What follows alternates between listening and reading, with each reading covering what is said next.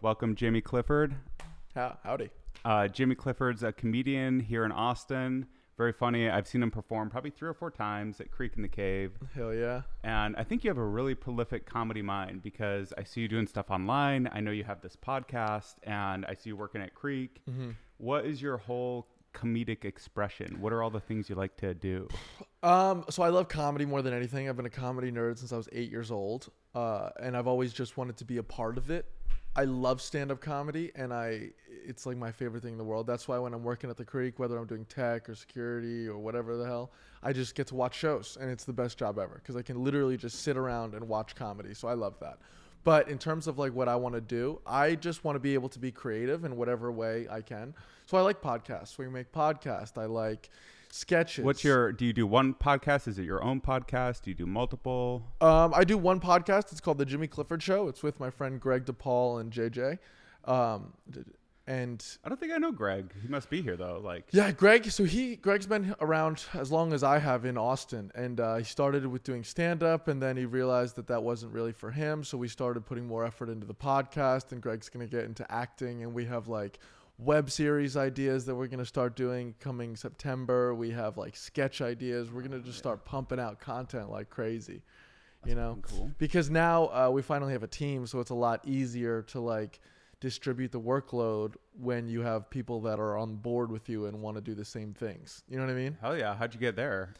That's the Honestly, 0 to 1 jump that nobody can get to. Yeah. Well, it's just, you got to be honest with yourself in terms of how much work you're willing to put in. Like there's so many people I talk to at the Creek or at other open mics or shows, and they're like, yeah, dude, I want to do this. I have this idea for a sketch. I have this idea for a sketch. And then you hit them up day of and you're like, okay, you ready to make it? And they're like, yeah, let's just push it back next week. And it's like, dude, what are we doing? Yeah. So there's a lot of people that just talk. And when you meet people that like do, then you get excited about it. And then, once you start making content on a regular basis, it just becomes kind of like second nature. Yeah. And it's like, well, we have to do one because we've always done one. It's not like now I have to go shoot a podcast. It's like I'm already used to shooting podcasts. It's I'm already brushing your used to teeth. writing. Exactly. You do it every day. Mm-hmm. And that's kind of the thing that people don't really understand, in my opinion, is like if you want to be productive and create content, you have to just create content because people get in their minds also with like this perfectionist idea of like, oh, I won't be able to shoot it quite the way that I want to, but it's like, you'll never be able to shoot it the way you want to until you do it.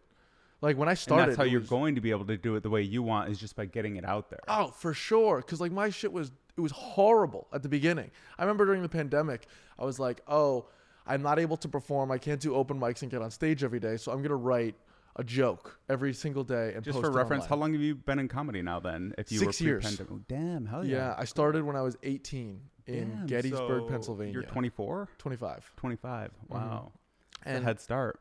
Yeah, well, I mean, it feels like a head start to some people, but then like I'll look at Eddie Murphy. He was on SNL at 18. You know what I mean? Or like Pete Davidson's been doing comedy since he was 14. It's all just kind of wherever. I think I saw TV till I was 21. Yeah, exactly. So, but it's just, you have to get into the hang of creating content because whatever you're going to make now is bad. Yep. Like there was a great quote that I heard from Ed Sheeran where he's like, the way that I think of songwriting is the same way as like when you turn on an old faucet. When you turn it on at first, you're going to get shitty water coming out, but the longer you leave that faucet on, the cleaner and better quality you get. Because you get refined in the practice of it. Yeah, and you learn how to do it. You learn how to do it, even if it's just like, I need this phone, this camera, this mic. When I try to produce it on this setup, the HDR overexposes the footage. And, sure. like there's all these little lessons, and it's that commitment to doing it again and again and again. That's how you actually start building a content library that's valuable. Totally. Plus, you mentioned the equipment. A lot of people will be like, oh, I can't do a podcast because I don't have any money for mics or I don't have money for a computer. It's like, dude, your phone is more powerful as a camera and a computer than Alfred Hitchcock ever used. And a mic. It's a great mic. It's a great mic. Just plug in your little iPhone headset and you can use that because it's a clear audio. And all you're trying to do is get better at whatever this craft is, whether it be podcasting, whether it be stand-up, whether it be creating sketches or shows. So what is it? Is it this is something I've been thinking about as I've been doing more stuff online. I've been making these like little food videos and rants. Yeah, I saw them. They look really good. Oh, thanks, man. Yeah, I have fun making them, and I've always kind of made them. And but they're not really funny. They're just an expression. They're something creative that I like to do. They're satisfying just in and of themselves. So the question is, now that we're having all these different platforms for comics and entertainers to be able to express themselves, what is really being expressed from a podcast versus a mic, like a stand-up, versus a web sketch? Is there something common across all those? Is it just your personality? Is it just your interests? What is being expressed that's shared amongst all those things? Because I'm interested in all of those. So in terms of the difference between those, have you ever heard of Marshall McLuhan? Mm-hmm. So Marshall McLuhan had this idea. He was like this, I don't want to say philosopher, but like, thinker from, the 20th century. But he said the medium is the message. So whatever you say in a text message is going to give an inherently different vibe to people than if you said it in an email, because they're different. Yep. Like if I text you, hey, what's good? You'd be like, okay, you just text back. But if I send you an email that said, hey, what's good? You'd be like, what is this? You know what I mean? It's weird. Yes. So stand up, you have to have a laugh every 15 seconds, because whether people like to admit it or not, comedy audiences, when they're sitting down, they're built into that rhythm. It's a rhythm, yes. I was going to say a wave, but it's a rhythm. It is a rhythm. And so like when you're hearing 5 comedians before, and then this one guy gets up and he does something different. And then it disrupts it. It disrupts the rhythm, so it sounds... You're already like, kind of clanky note. Yeah, and it makes the audience a little bit more uncomfortable, and it makes the comedian a little bit more uncomfortable. You can get past that if you're someone like, Chappelle, where you're just so experienced, you know how to control the crowd, you know where all the punchlines lie, and you can use that silence and that like awkwardness to your advantage. But when you're starting out, I think it's important to kind of stick to keeping up with that rhythm, especially because we're doing showcases and you want to keep the show going. You don't want people to bail out. Even if you can, though, because sometimes people come up with such energy and there's such a vibe. And if you can't match that same energy, you can't bring that same emotion, then you're going to bomb the room. Totally. Exactly. I mean, not in a good way. Like you're going to shut down the room. 100%. And you have to also like be present, because stand-up is a very present thing. So let's say something crazy happens right before you get on stage, and then you go on stage and you're like, so dishwashers are weird. You know what I mean? People are still thinking about the crazy thing that already happened, and you have to not address that. Addressing it is going to be like, I can't even focus on what you're talking about. Someone was just, giving birth on stage, whatever. And that's its own art form that I never really appreciated until I started doing open mics, was comics' ability to riff off what the last guy did. And that's the communication, the conversation, is that you have this way that you've been presenting on stage. If I can take that energy and merge that into the energy I'm trying to bring, then it flows. Yeah. But if I just come in with some like left field topic, and it doesn't acknowledge anything that's been said previously, then it is like it's like music with a bad note or something. Totally. Stand-up is this thing where people, the audience, although they understand that we write jokes ahead of time, they want it to feel like we're just talking to them. And so just like if you were in a conversation with a group of people and something crazy happened, and then your friend goes, dishwashers are crazy. You're like, dude, let's focus on this for a minute. You know what I mean? This is wild. Yeah. So when you can go in and you can address something that happens in the room, I think it really helps people suspend that disbelief and be like, oh, he's going to just talk to me. It's not like he even has material. He might be a funny guy, but he's just going to talk to me. Do you think there is some element of it that is just talking, though? Because you are trying to get into the same feeling and headspace as when you originally wrote it. So like if you have an idea and you're trying to communicate that in a funny way, I mean, I suck at this. I haven't done comedy enough to like actually have a strong opinion here, but the times where I've felt in the zone are when I was speaking on stage. It was the exact same feeling as writing it. It was a similar feeling. Yeah, as well, writing because it. What your goal is as a comedian is to try to make the onstage person the same as the offstage person. You're just trying to be honest. Yes. And the honesty is what's the most funny part about it. You know what I mean? So that's why, people might be like, oh, you're talking about the same topics. It's like, yeah, but I'm talking about it and you want to hear my perspective. Yeah. All comedy is taking a perspective on a certain stance. Yes. If you don't have that perspective, then you don't have a joke. Yes. You know what I mean? So the importance of doing stand-up and being honest and being present in that moment and making it seem like I'm just talking, even though that I'm not, the craft, in my opinion. And I think that's why that craft attracts similar types of people. Like, I think comedians are very similar in how their minds work, where they get annoyed easily at things that they think are not honest or not real or fake, or, you know. One of the things, I listened to your podcast with Nate De La Hoya, and one of the things that you said in there is that comedians were fighting the blue-haired crowd or something. We used to be fighting this like ultra-religious old white guy, whatever. Now, and I just love that idea that what we're fighting against is nonsense. With nonsense, we're going to show you how stupid this way of thinking is by creating these comparisons or whatever, you know, whatever a joke is. Yeah, I think the best way to write a joke and the best like jokes are just topics that we all know, but looked at in a different way. Yeah. So like I'll take a topic and I'll write down like maybe 15 or 20 questions. Because what I love to do is I like to write monologue jokes. So I'll just look through the newspaper. I'll see something that catches my eye. I'll write down the exact headline, and then I'll write down like 3 or 4 keywords about it. And then I'll ask myself questions. So, okay, for example, I wrote a joke the other day where I said a high school football coach was recently fired for praying after football games. And I'm like, okay, obviously the question is like, what was he praying about, or why was he fired just for praying? And then you think, oh, it's a public school, so you know you have to keep religion separate. That's like the obvious answer. But I'm like, what if they weren't angry that he was praying? What if they were angry what he was praying about? So then I was like, so a high school football coach was recently fired for praying after football games. He said, "Dear Lord, baby Jesus, please send me some more black kids." You know what I mean? Because it makes sense. It's like we want to be good at the game and whatever. Really so it's a silly joke, but it's just looked at from a different angle. And it's got a little bit of a twist in there. And yeah, like jokes are so complicated. They're simple. They're simple. But they're complicated. I think one of the things that I struggle with is just in conversation, I feel pretty comfortable throwing out any idea.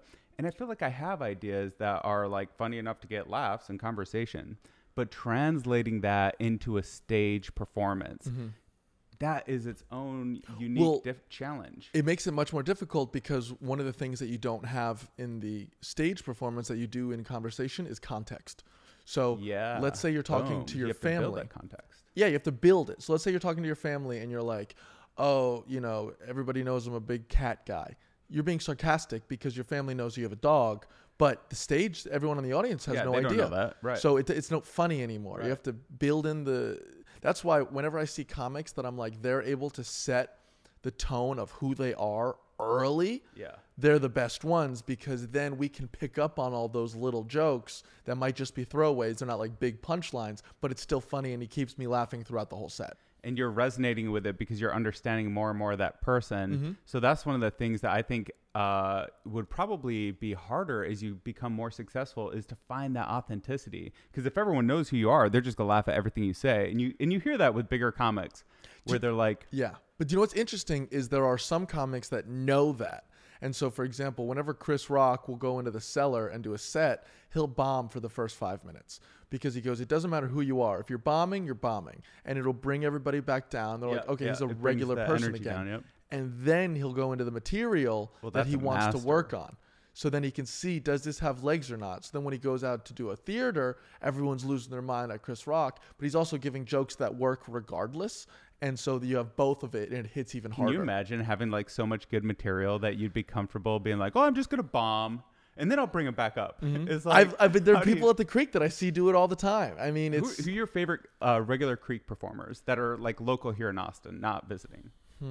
Like guys people wouldn't have heard of before. So I think that the people that I like are very different. Casey Rocket. Oh, Casey. Hilarious. Yeah. I mean, and his energy, his vibe. Yeah. And what's great about Casey is like as someone, as a comic, as a tech guy that sits in the back and watches every set, he changes it up constantly. Like, you know, he'll have jokes that he'll bring in over and over again, but like he'll do it in a different way. He'll do it in a different part. He'll add more punchlines. I got COVID shot in my eyes. Oh my God. 40-40. He's crazy. I don't want to butcher his joke. That I won't butcher it. He's crazy, and it's just so entertaining to watch. Yeah. Another one, Miles Johnson.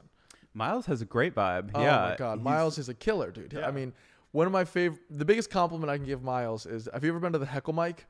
No, I haven't been. Okay, so every Sunday there's this thing called Banana Phone, and it's run by Candace Medina. And the way it works is it's a regular open mic, 4 minutes, but after 1 minute of uninterrupted stage time, the audience is encouraged to heckle you. That's awesome. And so, basically, it's at 10 o'clock on a Sunday night, and it's only comedians. Sometimes you get people hanging out from the show earlier, so you get some real people in there, but they're always too scared to actually say anything. So it's just comedians yelling insults at you. And typically it's your friends. Yeah. So it just gets so out of hand, and it's so much fun.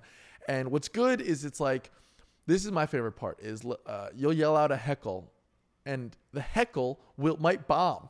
And if it bombs, everyone turns to you and shits on you for the bad heckle. And so it's just like, it's pure justice, in my opinion. Yeah. And, comics will be like, oh, this is bullshit. I only get 1 minute, and then they just heckle me. I can't even go through my jokes. What's the point? Bro, I've seen Miles Johnson go up there and murder with strictly material. It's like he's killing with the jokes so hard that nobody even wants to heckle. They just want to keep listening. And that's when you win. You beat the heckle mic. Right, yeah. Yeah, I mean, he's got his own vibe. Like, I'd say Casey's vibe is, like, really high energy, really bringing a lot of, like, it's energy. And Miles is, like, a lot less energy, but not less funny. Silly. Very silly. But so this is something else I wanted to ask you. What is the relationship? So, like, roasting is an element of comedy that I've been thinking about a lot and trying to figure out. Because sometimes I love it. Like, when you nail someone and it's perfect and it's hilarious, it's really good. Other times it's fucking mean. And it's just like, what are you trying to, like, make that guy cry? Oh my God. Yeah. And so, like, what is that line? Why sometimes do I look at it and I'm like, oh, I would, like, look at him. He's going to cry. And I, like, you start feeling bad for the guy. And other times you're just, like, laughing along with him. And I can't even figure out what is the difference. I think it's two things. One, like Patrice O'Neill said, good jokes and bad jokes come from the same place. And so, like, even if someone says something that sounds really mean, because of the fact that it's a roast, you know that they were going for the laugh and they might have failed. And so that's just something I always try to keep in mind. Plus, a roast is more than just the jokes. I think it's really important to have that dynamic between the roasters, even if they don't know each other. If they can have, like, a good rapport and a good banter, it makes it more fun, and you realize, oh, that person's not taking it very seriously. Yeah.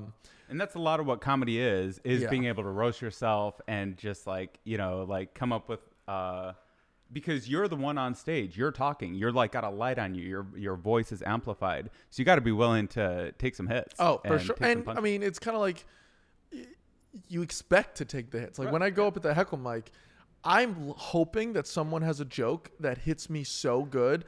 I'm just like, yeah, I'll use that in my act. I was going to say, like, if you have a really good joke about yourself, that's like gold. Yeah, I just record it and I save it. I write it down. I'm like, we're going to use that later. Yeah. And so, that's something that people have to keep in mind. Also, understanding, like, nothing is ever personal, especially with comedians. Like, we're just fucking around.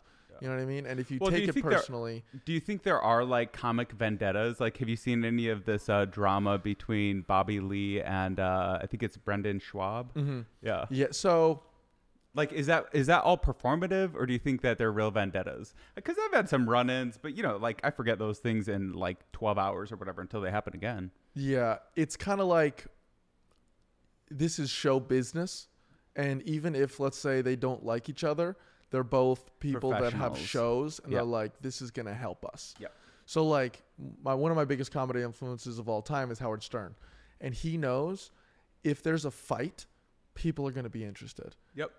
And it's going to help Brendan's show. It's going to help Bobby's show. It's going to just keep it relevant. And that's what I see whenever I see that stuff. Because, if they really had an issue with one another, they're not going to do it on the podcast. They're going to walk up to it. Brendan's an MMA fighter. He's going to walk up and say, hey, what's the deal? I mean, I guess it's LA, so it's a little bit different, but No, there is something where we're all in the same industry. And even if that industry is just entertainment, right? You're just trying to, like, find ways to, like, be informative or funny or whatever. You're just trying to entertain people. And in that way, there's no bad press or whatever they say. Mm-hmm. Yeah, because...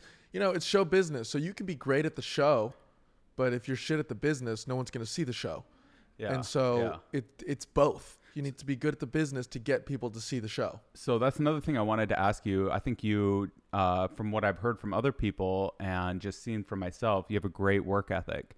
And I wonder what feels like the hardest work of all the stuff that you do in entertainment and producing content and doing comedy and podcasts and all that stuff. Where's the work that you don't look forward to? I mean, I guess editing is a annoying thing I have to do because I'm not an editor. Like, you know, I'm all ADHD. I have trouble just sitting in one spot, especially if it's going to be for a prolonged period of time. But to be fair, like, I don't really feel like I'm working ever. Because, like, that's one of the reasons that I don't get burned out is because, I do a lot of different things. It's not like I'm just doing stand-up where I do 13 open mics every day and then I want to shoot myself. Yeah. But I'm doing the podcast, I'm doing sketches, I'm doing this, I'm doing that. So I have enough variety that I'm constantly interested. Plus, my favorite thing in the world, like the only feeling that gets me going isn't like, oh, I hope this video does well. And because to be fair, once I'm done making the thing, I lose interest in it. Mm-hmm. So I'm bad at like the promotion and getting people to see and how it look. I'm not good at all that. But my favorite feeling in the world is once you made something and then you look back a year later and you're like, oh, I'm so much better than that. Oh, yeah, that is feeling, a great feeling. It's that incredible. Progress. Yeah, totally. Just knowing like, oh, whatever this work is, it's actually helping. I'm getting better and I can see it. And so I'm sure other people can see it. That feeling of progress is like, it transcends comedy. It's across all industries and anything you try to develop about yourself. Just feeling that progress is pretty. Like people go to the gym, you know, they want to look, every time they look good, it's not that they're comparing, oh, I look so good now. It's like, I look so much better than I did before. Right, right. You lose 100 pounds, you might still be fat, but you're like, I was a fat piece of shit before, and now I'm only a slightly fat piece of shit. Yeah, totally. It's that progress. It's that feeling of progress. But so none of it. Well, what about like going to an open mic? You can't just like walk up to an open mic and get on stage. There's like a good hour or so of, even if it's just driving there, you know, like signing up, waiting, listening to other mics. How, like, if one of my favorite things. Okay, there's a couple thoughts here, but one of my favorite things about content creation is there's zero barrier to entry. You don't need a physical building. You don't need a stage. You don't need a mic. You don't need lights. You just need your phone. You just record and hit publish. So if I was to say some of the work of comedy for me has been actually getting to the point where I can get on a stage and say the 3 minutes or whatever, because I'm very introverted. I'm very homebody type person. And it takes energy just to even go out or whatever, you know. And by the time I've like listened to a mic for an hour and a half and I've been out and about, my energy's like half of what it was when I came out the door. And that's what I was trying to present on stage, was that full energy. And so that's like some of the work for me. But is there work of comedy for you? So when I first started comedy, I was in New York City. And I was living in the Bronx, and I would have to walk a mile to the closest subway and then take a train all the way down to the Lower East Side. That was about an hour and a half each way. And then you get there, and in New York City, there are 4,000 active stand-up comedians. Holy shit. So the community is huge, huge. And when you meet people, a lot of them are a little apprehensive to talk to you because they're like, yeah, I could talk to you, we could build a friendship, and then you could quit 2 weeks later, and it's all for naught. Like, what's the point? So they're not as open and willing to create a relationship. Whereas I felt the exact same thing you did. You know, I would walk to the mic, I would sit there, I wouldn't really talk to anyone, I don't know anyone, and I'm just waiting for my time to get up. And it's draining. And you have that thing in the back of your mind where you're constantly comparing yourself to all these other comedians. Oh my God, that guy killed. I have to kill just as hard as that guy. Blah, blah, blah. But once I moved to Austin, I was like, okay, I am doing comedy 100%. That's all I'm going to focus on. And I'm just going to try to ingratiate myself within the community. Yep. So I'd go to these mics. Hey, how you doing? My name's Jimmy. Blah, blah, blah. We start talking. And then they see you come back day in and day out. And they realize, oh, you're here for real. Long term, yeah. And so you build these friendships. Yep. And then when you start going to open mics, you're hanging out with your friends. Yeah. I'm chilling with my buddies until I get to go up. And now I get to put in work. And it doesn't feel like I'm drained at all because I get recharged from my friends. That's fair. That's totally fair. And so plus it also takes out the competitiveness because it's not like I want to crush that guy because I want to prove to all these people I'm a better comedian. It's like, oh, that guy's my buddy and he's working on a new bit. I wonder how I can help him with that bit, what he's doing with it. Maybe that'll help inform my comedy, all these different things. And it starts growing rather than like, having that negativity, which will eat you away, man. I mean, you can't be negative, especially in the world when you're asking to be judged. Our industry, we're constantly asking to be judged. Yes. And so if we're judging ourselves among each other, then we're getting it from all angles. Yeah. And so the best thing that I found is just once you find that community of people, that group of friends that you're like, oh, we're all in it together, it totally changes everything. I think that would totally change the game. And then you're kind of like, I don't know. There's also just comedians rub off on each other just like anyone does, right? Whoever you spend time with, you're the average of the 5 closest people you spend time with. Have you heard that? Makes sense. It's just like you're the average of your 5 best friends, basically. And yeah, you start thinking more comedically, and you start seeing the punchline, you start seeing the joke, and you start like competing in conversation where you want to be saying the funny thing. Yeah. And if you're not hanging out with those guys, that muscle, it totally atrophies. Atrophies. Yeah. It's like, have you ever, Quentin Tarantino in a podcast or interview or something, he was like, I was the best filmmaker among all of my friends, but I was in Loserville.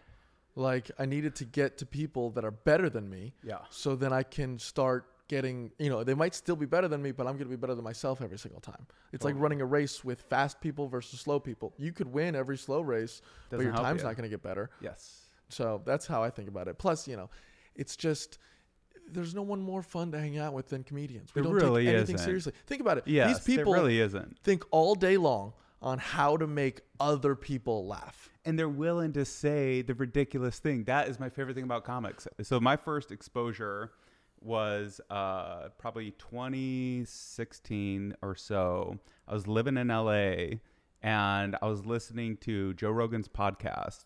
He was always talking about this place, the Comedy Store. Like, I was like, okay, let's go see what the Comedy Store is. And it took about 3 seconds to get hooked. And then before you know it, I'm like there on Tuesday, Thursday. Now I'm there Monday, Wednesday, Thursday. Now that, I'm every time I'm in LA, I was actually living in Utah at the time and going out there. Every time I'm in LA, I'm like going out there and I'm meeting people. And the thing that I just loved was this front area. Well, there's a few hangs. There was a hang in the parking lot, in the bar in the front, and then the kitchen in the back, all sorts of hangs. But in those hangs, people were just saying shit, crazy shit. And I was like, nobody talks like this. Like, I was working at a corporate job, just doing the business thing. You can find some funny people in there, but like nobody is as open and playful as comedians. Totally. And like, just like you were saying with those different hangs, the same thing is at the Creek and the Cave. You walk into the back patio. Absolutely. And the way I like to describe it is it's like a lake. And each different conversation is a different lily pad. So you can go swim out in the lake, and then if you get tired by yourself, just hop on a lily pad, talk to people, because it doesn't matter if comedians are in a circle and just some random guy walks up and stands there, we're going to include you, because regular people in minds of comedians are more important because, we can actually try some stuff on you guys without even realizing it. And if it gets a laugh, then we're going to add it to the act. And another great thing about hanging out with comedians is it helps your act. Like the other day, I was hanging out with my friend Zahid. He's hilarious. He's a guy from Houston, and we're just talking. And he goes, "Dude, you should put that. Have you done that on stage?" And I was like, "No, I've never even said that before." And he goes, "Write that down, do it on stage." And now it's a bit that I'm like really excited about, and I would have never even thought to say that on stage.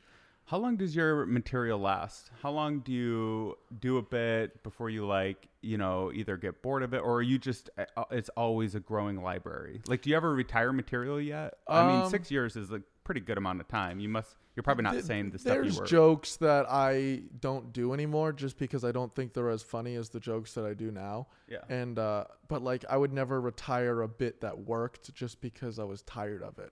Like, I think another aspect of the craft of stand-up is performing. And just like, if you're on Broadway, you have to do 8 shows a week. And you have to make each show every time feel like the first time you ever done that show. Yeah. And stand-up's the same way. Yeah. And so, like, I'm a big believer in constantly refining the act. Whereas there are a lot of comedians that's just, new material. Like, that's one of the things that makes... very interesting... keep going. One of the things that makes Miles great is that dude writes constantly, and he's doing all these weird different things, and they don't really connect, but they're hilarious bits on their own. Yeah. Whereas, like, I want to feel when I start my set to when I end my set. I don't I don't want to be the comedian. I want to be Jimmy. Yeah, And the only way for me to do that is to have like a topic or a series of topics that relate to each other. They have cohesive transitions, and it never feels like this is a joke. It just feels like I'm talking to. Yeah, just like you're talking. So there's two elements there, though. There is the joke writing, like the actual material, and then there's the performance, like how you're behaving on stage. How are you capturing attention, holding it? What is the vibe you're bringing? What is the energy? And I think those are two good comparisons, Miles versus Casey, because they're both hilarious, but they have very different vibes. I think they have very different vibes. Totally. Like, especially just in terms of body language. Casey's all over the stage. Miles kind of stays in the one place, Yeah, he just puts the mic right in the stand and just holds the stand. It's like it's like the difference between But I'd enjoy watching either of those guys Robin equally. Williams, you know? Yeah. So there's like, so that's what I was saying. Is like there's this performative element to your comedy or to whatever you're expressing. And you're saying that, is that something you're actively cultivating where you're trying to constantly bring it back to what's authentic, back to what's genuine, back to Jimmy? Yeah. I will. Okay. So when you're doing stand up, you're in front of a bunch of different types of rooms. Some crowds are going to have so much energy and they're going to give you so much every time. And you're like, boom, boom, boom. And you kind of just feed off of that.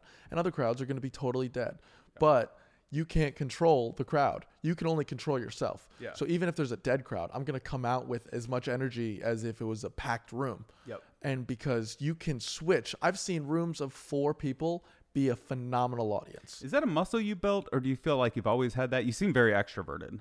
I've always been very extroverted, but when I first started, I constantly had that. I need that rhythm of joke, or laugh. And so when I didn't get that, I would like revert and try to match the crowd's energy, which is not good. And I was also in New York, and New York is very different than Austin or even LA, because New York, everyone's sad and they feel like these little sad, fucked up poets. And so you look at guys like Dave Attell, you know, he has the hoodie up, the black zip up hoodie, and he's leaning against the brick wall and he's just kind of saying jokes into the microphone, versus you go to LA and you see a guy like Chris D'Elia who's running all over the place and he's doing this and he's doing that. And I thought, I'm in New York. I have to just rely completely on the material and I can't jump around, even though that I would do that if I was at a party. And when I moved out to Austin, I realized, like, why am I trying to put myself in this box and be this comedian? Whereas why can't I just let the funny version of Jimmy out on stage? And once I kind of figured out how to do that, everything changed for me. And I think the way that I figured out how to do that was I started hosting an open mic.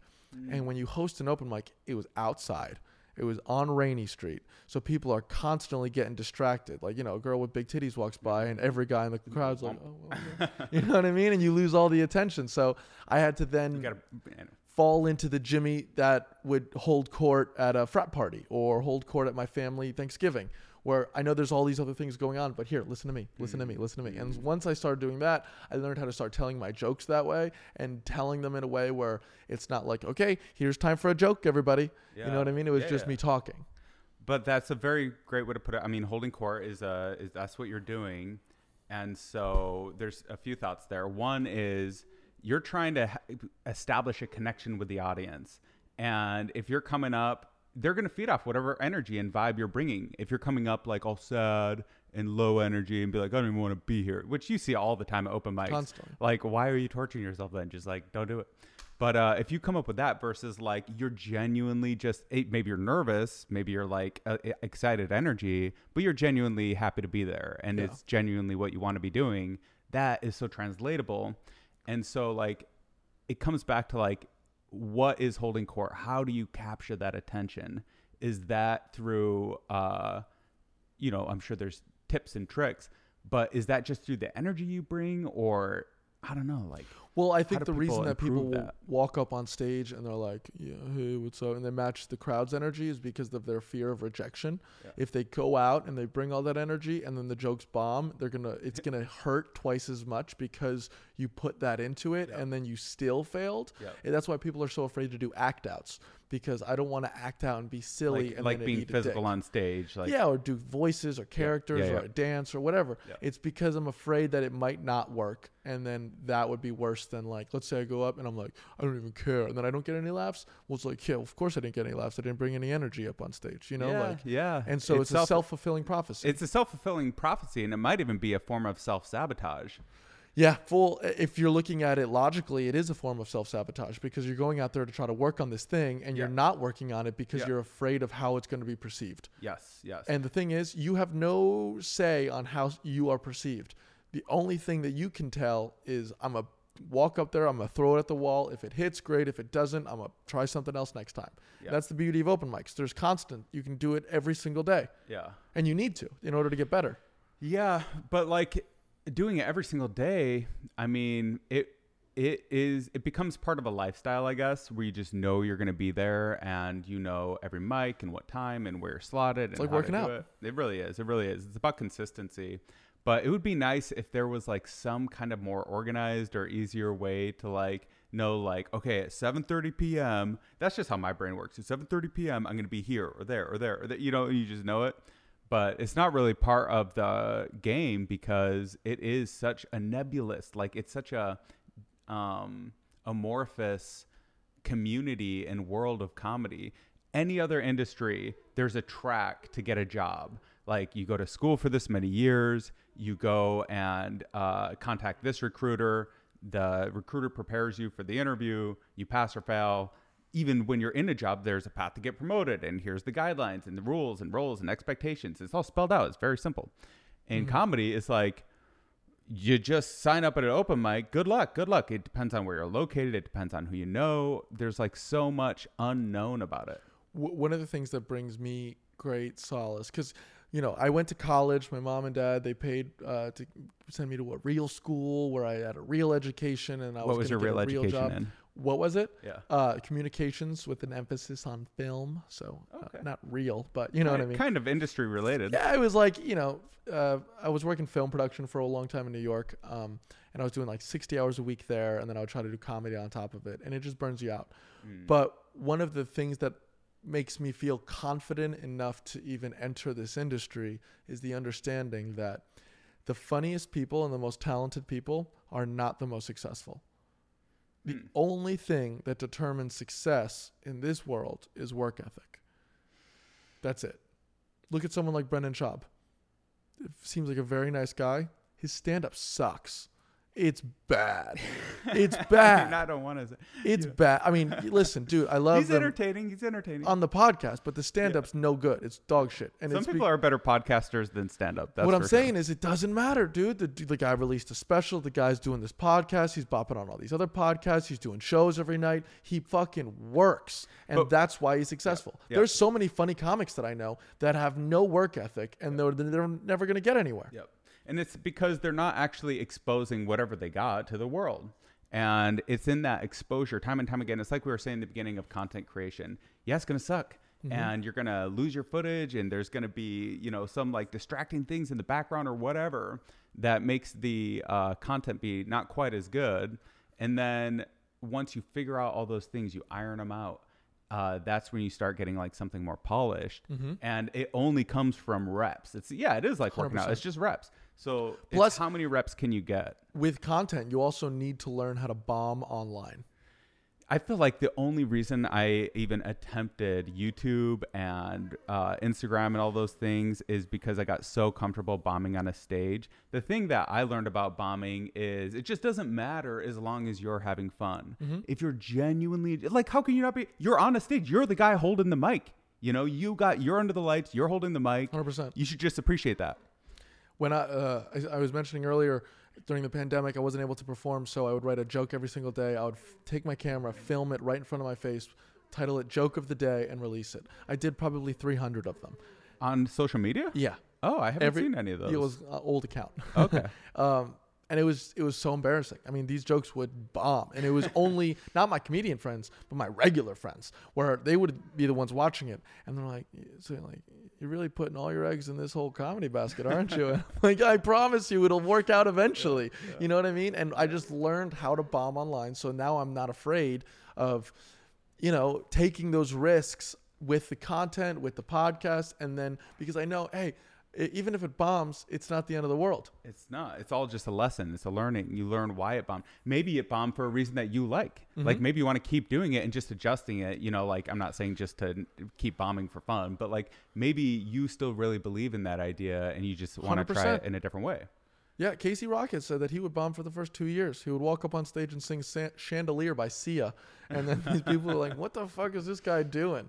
But he's like, I know something's funny here, and he's going to figure it out. And he did. And I think the thing that Miles has, Casey has, and any good comic has is that authenticity where they found out what is interesting about their energy, their vibe. You bring that on stage big time. When you go on stage, it's captivating and you actually have a flow. You actually have a flow. Yeah. Well, it's all about that rhythm, right? Yeah. Because the audience, the whole point of stand-up in my head is you're going to make them uncomfortable and then you're going to break that tension. Yeah. So when I go up, I want them to know I'm like the pilot of an airplane. Trust me, wherever I bring us, we'll get to where we're trying to go. Yeah. So like, let's say I bring up a topic that's a little weird, like homeless people masturbating. People are like, oh, but then all of a sudden I can bring it to that same funny place that people will know to grow and expect from me. Just like when Chappelle's talking about a topic, you're like, I'm gonna give him some wiggle room because I know he's the master and he'll get me there eventually. Yeah, but sometimes you give a comic your mind. This happened to me the other day at Creek. I won't say who it was or what the joke was, but it was graphic and horrible. And it was like, that's my dog. Chilled it, bud. It was graphic and horrible. And the whole time I'm thinking he's going to turn it around. He's going to turn it around. And it was like watching a slow plane crash. And I'm just like, we're just going to hit the ground. And then he goes off stage and I was like, we just hit the ground. Yeah. And I feel like everyone felt the same way. Where it's like, it's so graphic. It's so horrible. You're putting all this images in our head. And we keep thinking it's about to flip into the joke. But it never did. Well, yeah, that just comes from like, maybe he was trying it out on stage and he's like, this is a funny topic. But he didn't get to that punchline, and having done that on stage and listened to it, because I always say tape every time you're on stage. Watch it back, because you are a lot better of a critic than you are of a performer. Do you tape? Do you do mic or video or both? I bring my I have a little GoPro that's on a little stand, and I just put it right in front of the stage, and I watch myself afterwards. Do you use a tripod for that? Let's talk tactical. Like this. It's this cheap little $30 tripod that I bought on top, and it's like a little stick, so it's not even a tripod.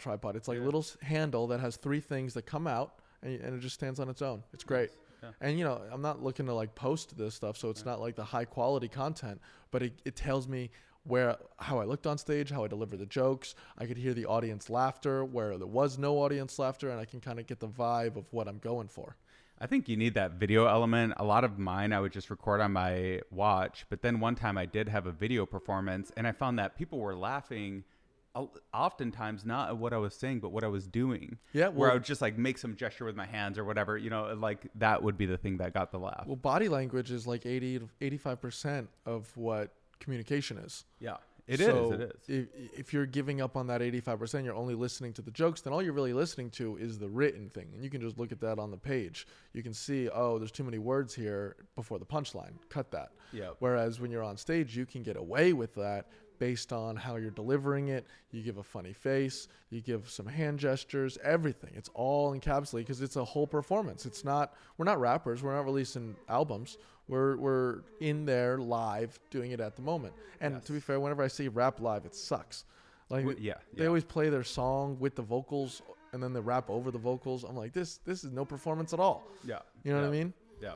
But so you have the podcast, you have your stand up. What is your content? What kind of content do you create? In terms of what? Just like online. Do you do any content creation? Like web shorts? So one of the things that I like to do is I make a lot of videos. Like I said, I write monologue jokes because when I started, I wanted to be a writer for late night TV or maybe host a late night TV show. So I like writing those jokes just to get into the repetition of joke writing and getting that muscle. So what I do is I make these little videos where I'm in front of a green screen. I tell the joke based on the news, and it has the pictures pop up, and it's super short, sweet, and easy, in and out. I also do, there's a bunch of different shows that happen at the Creek. So like there's one show that is called Good Evening. It's run by Jack Timmons and Cody Myers. It's a very funny comedy news show. And I do this little segment called In Other News, where I just do more of those monologue jokes. I like writing sketches. I drive Uber for work also. So I make, I recreate Uber stories that happened in the car, but I do it with comics as the actors, and that's a lot of fun to do. I just, honestly, I want to be creative in however way I can. So like this upcoming Monday, I go to Edinburgh for the Edinburgh Fringe Festival. I'm going to be there for a month, and I'm going to be bringing all my camera equipment and a couple buddies, and we're just going to be filming like vlog type things. But like the way I'm thinking about it is it's funny people encountering a foreign culture. And I'm just going to try to create that the best way I can. What is the festival? Have you ever heard of the Fringe Festival? No, I haven't heard of it. So the Fringe Festival is the world's largest theater festival. And basically what happened was after World War II, Edinburgh, Scotland, created this thing called the Edinburgh International Festival. And that was based solely on like, theater performances, dramatic arts, maybe some classical music here and there. And that was within the heart of Edinburgh. But there were a lot of people, a lot of performers that wanted to perform that were not allowed to because they weren't accepted into the festival. So what they started to do was perform in the bars and pubs on the outskirts of this festival, the Fringe. And then, people liked it. It started doing better. And 70 years later, it's the world's largest festival. Wow. And so for 1 month in August, I'll be in Edinburgh, Scotland, and I have my Bomb and Get Bombed show, which is a stand-up drinking show. And I'm going to be doing it 26 times over a 28-day period. And yeah, I'm just... Dude, that is going to be so fun. That's going to be a blast. It's crazy. And do you know what the wildest part is? How many performances do you think happen at the Fringe per year? And I'm talking in venues, not even including street performances. Is it open all year long? Or it's just open for August for those 28 days. Oh, I have no idea. It seems like hundreds. 3,000. Yeah, thousands. That's 3,000, 2,500 a day. Wow. So you go there and you're just like bombarded with people handing out flyers. Come to see my show. Come to see my show. There's, fire eaters, sword swallowers, magicians, mimes, singers, rockers. How'd you even hear about this? I heard about it because in 2016, Hannibal Buress did a documentary called Hannibal Takes the Fringe.